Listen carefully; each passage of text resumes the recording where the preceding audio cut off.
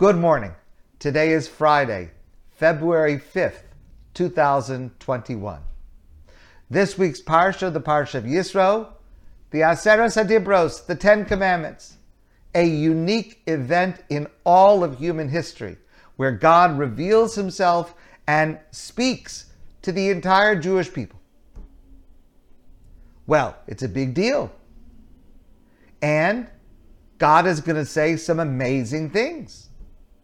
In fact, every word that God speaks is not only amazing, it's revolutionary. Anochi Hashem Elokecha, I am the Lord your God, there's only one God. That was revolutionary. It went against everything that people believed at that time and everything that people thought. There's only one God. Revolutionary. Shabbos. What an amazing idea. What an incredible concept. Where would we be without Shabbos? And so on and so on. But let me ask you a question. Lo tirtzach, don't commit murder. Let me ask you, is that really news? I understand it's got to be included in the list. I understand. But lo tirtzach, don't commit murder. Don't we already understand that? I mean, does anybody here think that it would have been okay, but God came along and said, no, we're not allowed to do it? Almost every society recognizes that murder is something that, for whatever reason, it doesn't matter what reason, but that it's wrong, that it's terrible, that it's a crime. Why? What is so novel about it that it deserves being included in this list? Well, one reason is because we need God to tell us, because there comes time when society decides that certain things are no longer murder, when in fact, according to the Torah, they are. Physician-assisted dying is an act of murder. That's all. There's nothing else to say about it. And that's notwithstanding the fact that a majority of people in Canada believe that it's okay, believe that it should be lawful, and in fact, it is lawful in Canada now. Doesn't matter. Everybody in the world can believe it, but murder is murder. So we need God to tell us, lo tirtzach, which seems so intuitive, but at certain points, under certain circumstances, obviously it's not so intuitive. God has to tell us. But also, a deeper layer is that our definition of murder is unique. In other words, what I mean is, what we mean when we say that do not commit murder is not always obvious. So I want to share a story with you. This is a true story. I heard it from Rabbi Pesach Krohn. And it goes like this. There was a Sheva Brachos party celebrating the recent marriage of a bride and a groom. And the groom, the chassan, the groom, was a well-respected young Torah scholar on his way to becoming a stellar Torah teacher and leader, filled with promise, brilliant, sincere, religious. And he and his bride were celebrating their recent wedding. And so they had this party, the Sheva Brachos, for 7 nights. And it is traditional that at such a gathering, the chassan, the groom, will stand up and speak. Sometimes he will give a learned Devar Torah, perhaps explaining a passage in the Talmud or something to do with the Torah portion. Maybe he'll say something nice and cute about his new bride or her family if he's smart. Okay, that's kind of typical. At this party, at this Sheva Bracha, the groom stood up and he said, I want to tell everyone about a story that happened to me It was a turning point in my life. And where I am now is due to this story. And he says the story happened when I was in 5th grade. He attended a boys' yeshiva.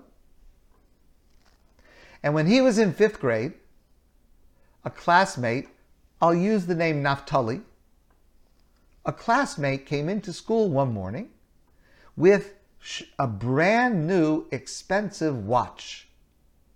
And he was so proud of this watch. He got it as a present, and it was beautiful, and it was expensive, and he was showing everybody, look at the beautiful watch that I have. And everyone looked at it. It was very beautiful. It was quite expensive.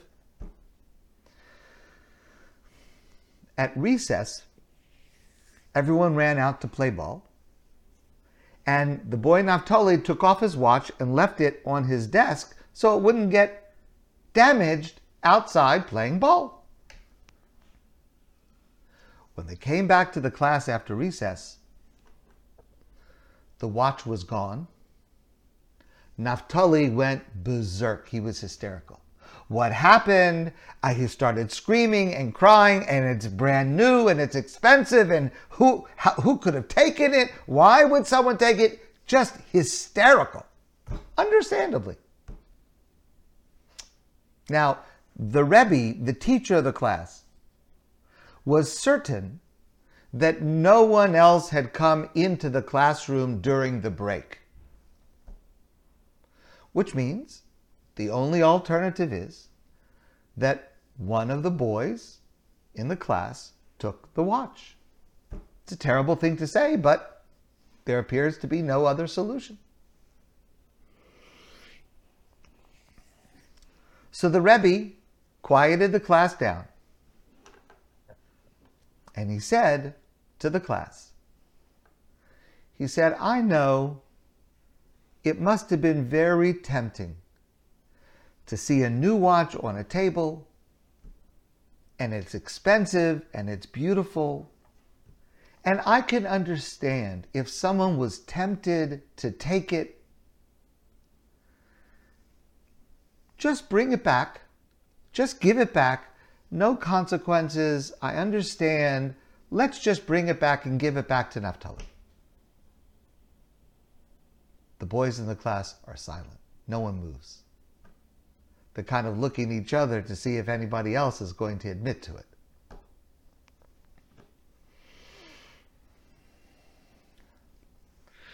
The Rebbe waited a few more minutes, and then he said, I guess I have no choice.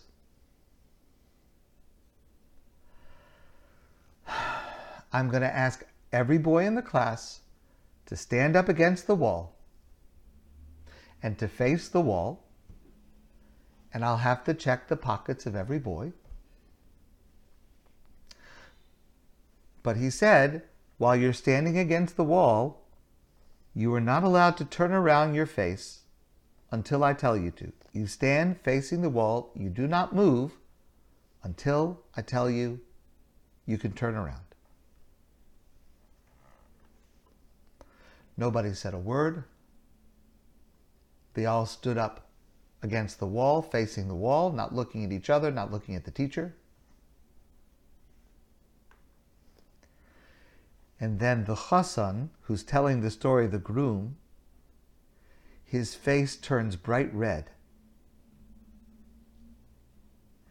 And he says, telling this story to his new wife, new family, the day after his wedding, he says, I was the third boy in line.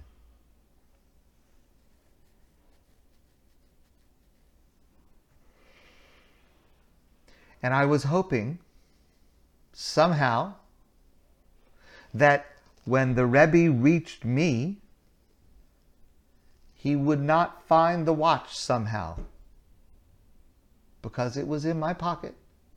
I was going to give it back, but it was beautiful. It was expensive. I was going to give it back. But I just thought about what was going to happen as the Rebbe reached me, the third student, and he's going to find the watch. And it's going to be the end of my life. I'm going to be ashamed. I'm going to be embarrassed. I'm going to be humiliated. So this boy, third in line, was shaking in place. The Rebbe checked the pockets of the first boy, the second boy, the third boy took the watch, the fourth boy, the fifth boy, he went to the end of the line. After he had finished checking the pockets of every boy, he said to them, boys, you can now turn around. The watch is returned. At that moment, as this boy was walking back to his seat, he had to hold himself back from crying because he understood what his teacher had done. He understood how his teacher had saved him from being embarrassed and humiliated by checking every single one. He didn't stop after he found the watch, so that the boys who were standing in line could never know who in fact was holding the watch. And he says, the Rebbe, the teacher, didn't even look at me. And he resumed teaching like nothing had happened. And at that moment, I decided that I wanted to grow up to be like him, like that teacher. That's the person I want to be like. And this groom, this young man, indeed became a wonderful young scholar and teacher and role model to a generation of students. All because his teacher protected his dignity and allowed him to retain his honor. With that one gesture, his teacher laid the foundation to validate a student so that that student could go on to eventually have the same effect on others. That's a true story. Our rabbis tell us, Hamalbinis pnei chavero barabim ki'ilu hargo. One who embarrasses their fellow in public, it is as if they murdered them. Now that's not meant to be a literal statement, but it's also not meant to be not a literal statement. Because embarrassing someone publicly could ruin the rest of a person's life, could change the rest of a person's life. It could have an effect like actual literal murder. So strongly did our rabbis understand. God tells us this week in the Aseres HaDibros and the Ten Commandments, Lo Tirtzach, but not just the obvious forms of murder. Even the forms of murder that are not so obvious, but they are still part of our definition. And as we read this passage this Shabbos, let's focus on the literal meaning, because that too has become relevant in our day, in our society. Nebuch, we have to fight against that. But let's continue to focus on the literal, non-literal, but also not non-literal meaning. Let's make sure we never ruin a person's life, God forbid, by embarrassing them publicly. Because if we can do that, we can save someone's life. My friends, I wish you a great Shabbos, and I look forward to seeing all of you soon in person.